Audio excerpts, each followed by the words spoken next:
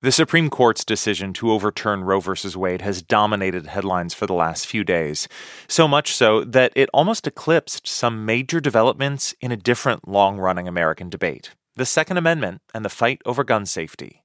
Last week, the Supreme Court and Congress made big moves in opposite directions. We'll start on the legislative side of this split screen. Good morning, folks. Over the weekend, President Biden signed into law the Bipartisan Safer Communities Act. I was there 30 years ago, the last time this nation passed meaningful gun safety laws, and I'm here today for the most significant law to be passed since then. The push for this bill came after the mass shooting at Robb Elementary School in Uvalde, Texas last month. I've received tens of thousands of calls and letters and emails with a singular message: do something. That's Republican Senator John Cornyn of Texas, who's been endorsed by the NRA. He got together with Democrat Chris Murphy of Connecticut, who's been one of the most vocal gun control advocates in Congress since the shooting at Sandy Hook Elementary School. We have a chance to show parents and kids and families that we take their safety seriously. Their bipartisan group ultimately agreed to a narrow compromise bill.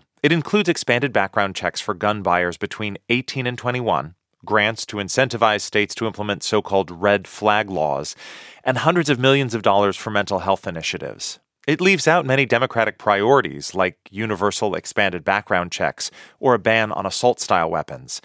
Senator Murphy says it's still a breakthrough. Nobody in a compromise gets everything they want. This bill will be too little for many. It'll be too much for others. But it isn't a box-checking exercise. And unlike so many previous attempts, this one became law. This bill is going to save thousands of lives.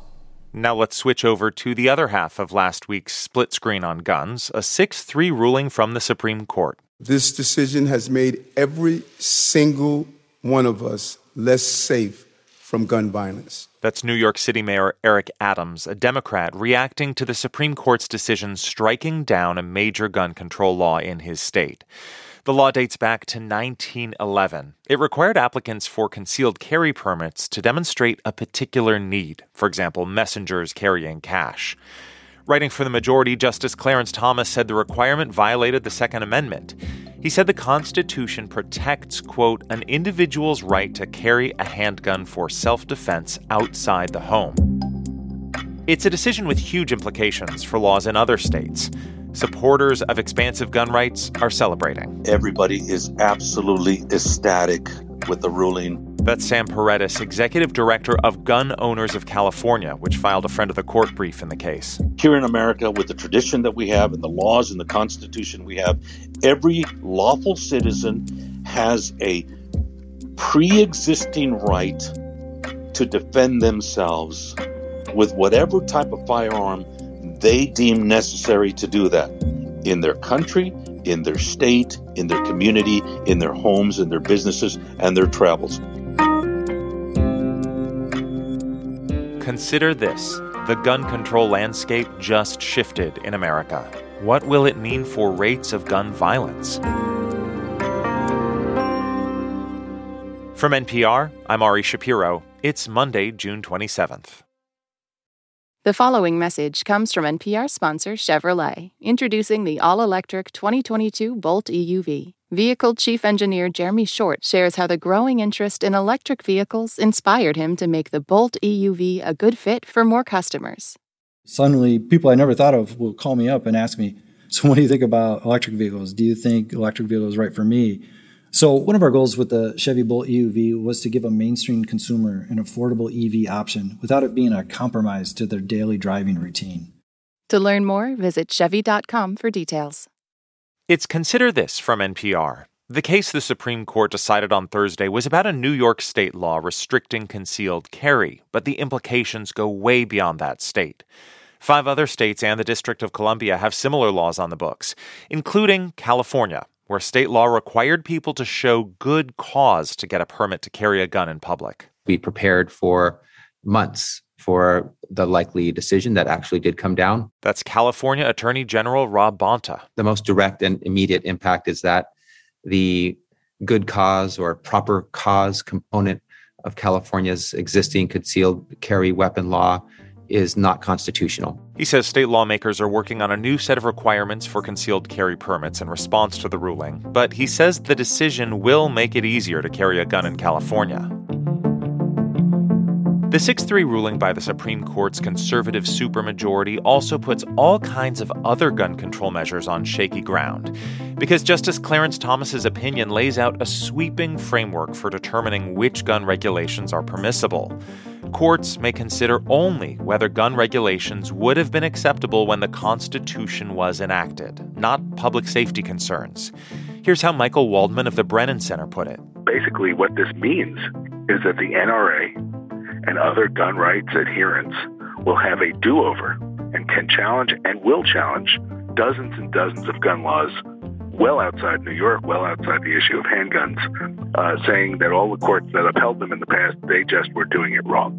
And now they have to find their inner Clarence Thomas to understand what's allowed. And the court's ruling could even threaten some of the provisions in the gun legislation that President Biden just signed into law over the weekend, according to UCLA law professor Adam Winkler. We didn't have red flag laws. In the 1700s and 1800s, there were no restrictions on the possession of firearms by domestic violence misdemeanor. So Congress and the Supreme Court each took a big step in opposite directions. Where does that leave us? To understand the real-world impact of these changes, I talked to Daniel Webster of Johns Hopkins University. His research focuses on policies intended to reduce gun violence. And I asked him about the claim we heard earlier from Senator Murphy that the new law would save thousands of lives. Is he right? Well, I certainly hope so. I definitely think that the overall package will lead to less gun violence and therefore translate into lives saved. How many really will be determined on how these policies get implemented. I think it's really important that folks understand that a lot of this is a spending bill of pumping dollars into localities to address gun violence. And how they actually use those resources will determine their ultimate impact. The same goes for some of the gun regulations. They will give ATF, I think, better tools to address gun trafficking, but how big of impact that has will determine on how they use those. Which provision do you think is likely to potentially have the biggest impact? The things that I'm focused on right now is addressing the so-called dating partner gap in domestic violence misdemeanor prohibitions. We know that domestic violence these days, or intimate partner violence, is much more likely to involve dating partners than spouses. Yeah. And if you look at the data, that's really where we should be focused. So I'm very pleased to see that gap addressed. I also think that the funding for extreme arrest protection order laws, or sometimes referred to as red flags, I think that will clearly be helpful in addressing risk for mass violence as well as suicides. Many of the provisions in the legislation seem designed to address mass shootings like the one in Uvalde, Texas. As horrific as those shootings are, they actually make up a small percentage of total gun deaths. Do you think that focus makes sense if we're trying to reduce gun violence around the country? Well, certainly mass shootings are important, even though they're small proportionally to the larger problem of gun violence. But I think you're absolutely right that what our country desperately needs is legislation and policy making that really looks at the totality of gun violence that affects our communities. We're really at historic rates of gun violence right now. And many of these measures are not directly on point. One thing we did not talk about is that there is $250 million being allocated for community violence intervention programs. I think that definitely will translate into less gun violence in most affected communities. I'm thinking $250 million, that's like not a lot per big city. I'm not sure how far that goes in a country as big as the United States. Definitely, you're absolutely correct.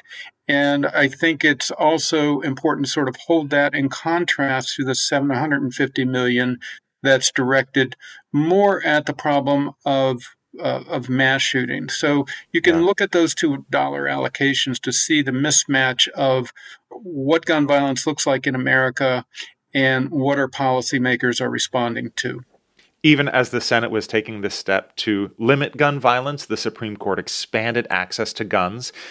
How effective were concealed carry laws like the one in New York that the justices overturned? Well, they were effective. This is one of the most studied forms of gun policy.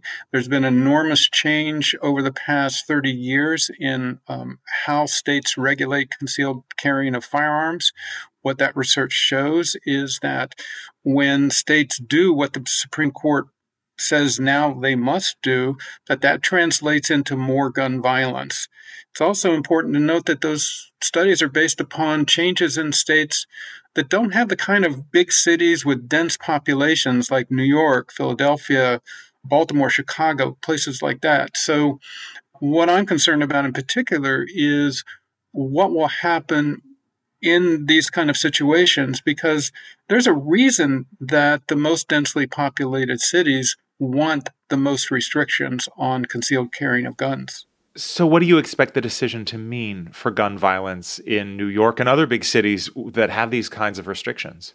Well, sadly, I think it will mean that there will be more gun violence of many forms. And I think one that we don't think about in this context, but it's actually law enforcement shootings of civilians. The most common situation in which a police officer shoots a civilian is when that civilian is armed. They're coming to some tense encounter, a law enforcement officer, and they're going to be encountering more and more people with guns.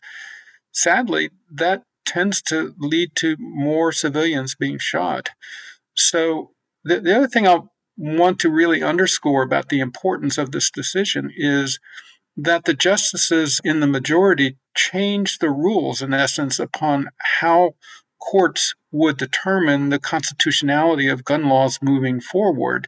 No longer can courts consider the government interest in reducing gun violence. One of our biggest public safety and social problems facing our country, the Supreme Court justices just said we can't even consider that when determining whether a law is or is not constitutional.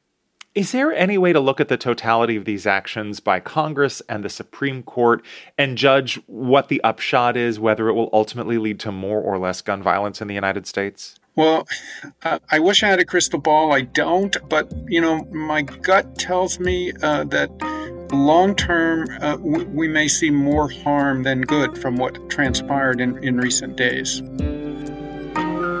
Daniel Webster is co-director of the Center for Gun Violence Solutions at Johns Hopkins University. It's Consider This from NPR. I'm Ari Shapiro.